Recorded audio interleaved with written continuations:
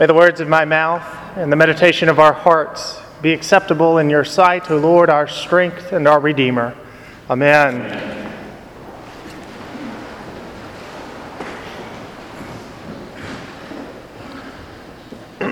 When I stood in this pulpit 4 years ago to preach for the first time as rector at St. Paul's, I was confronted with one of the more peculiar or strange passages in Scripture. You know, it was the provocative story about how Jesus called a Gentile woman a dog, and how that Gentile woman bested Jesus in a debate saying, "Yes, Lord, yet even the dogs eat the crumbs that fall from the master's table."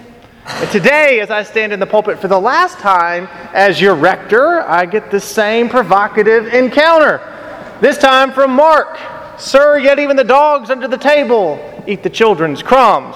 Now, what in the world does God want us to take away from this story? Why is this story the bookend of our ministry together here?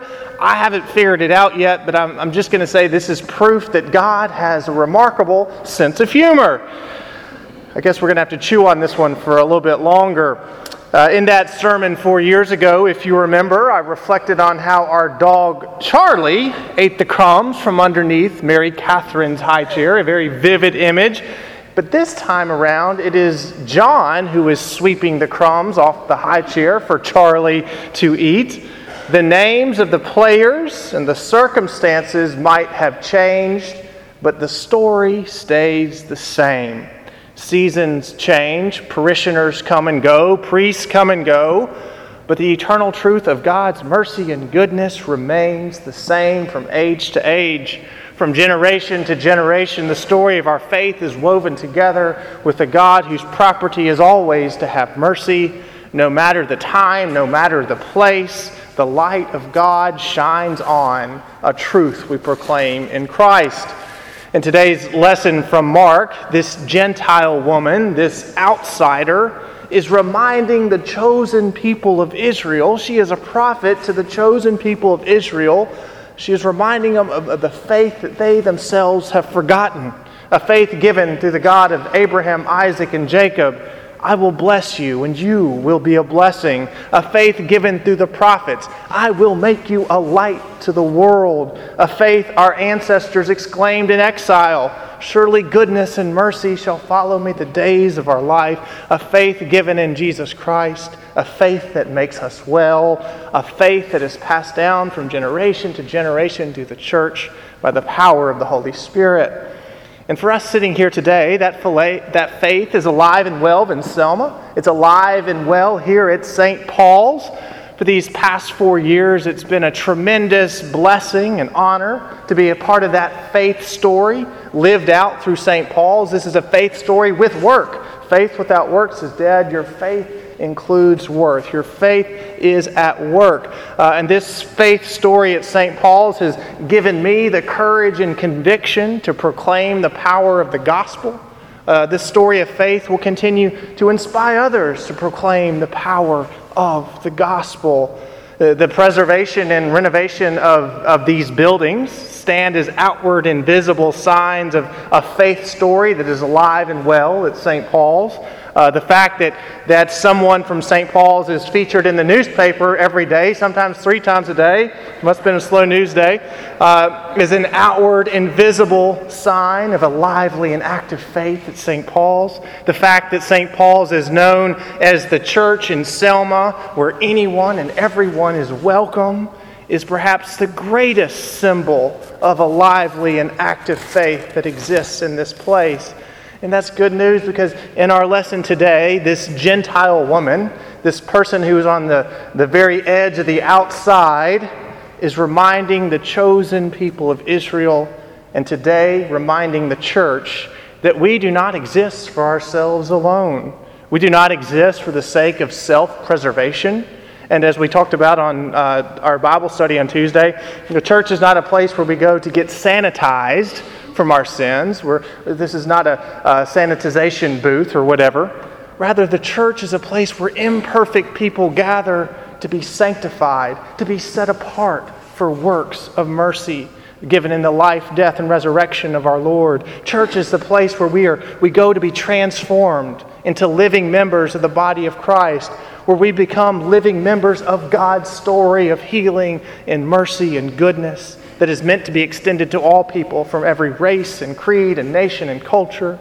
And our family is certainly proud and humbled to have been a part of a congregation who has claimed that story of faith, a story that breathes and lives God's story of mercy and welcome to all. And I can't emphasize this enough. Selma needs that story of faith that is being lived out through St. Paul. Selma needs you to continue to be that light shining in the darkness, and you are that light shining in the darkness. Selma needs you to continue to be that church where anyone and everyone is welcome. And with God's never-ending promise of mercy, you will be that church that continues to be a blessing to this community, especially to those whom the church and society have declared as unworthy.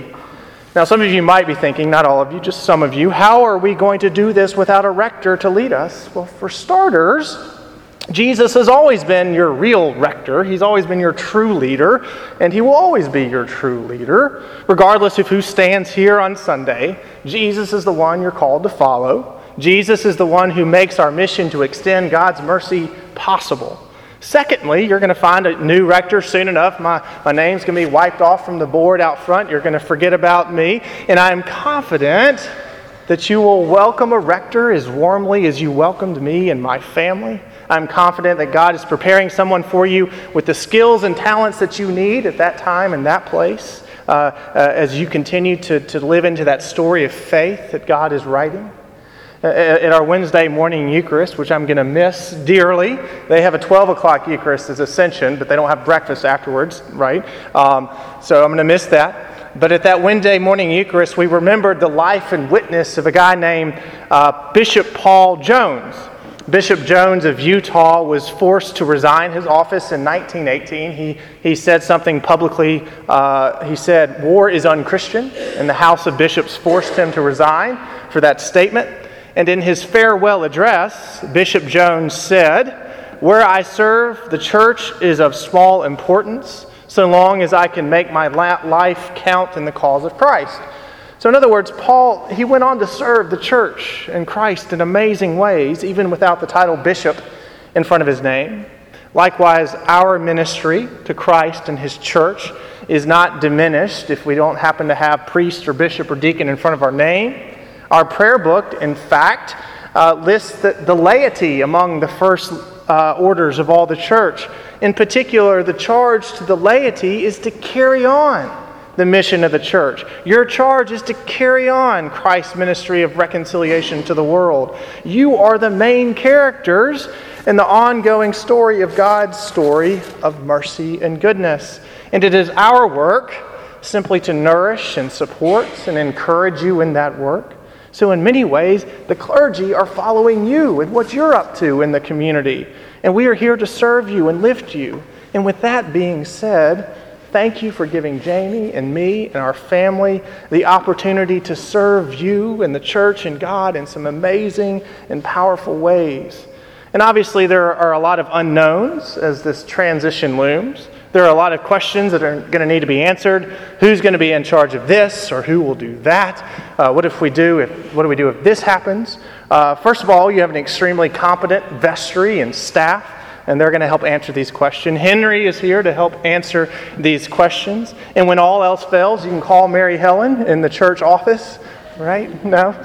Joyce is here too. You can call Joyce. Joyce is around.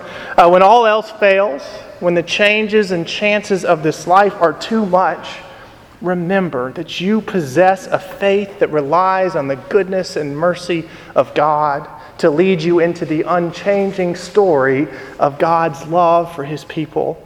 So, beloved sisters and brothers in Christ, I leave you with some words from my favorite hymn, the hymn that we happen to be singing today, a hymn that brings me comfort and peace regardless of the time or place or circumstance. And those final words say, "Together met, together bound, we'll go our different ways, and as God's people in the world, we will live and speak His praise." Amen.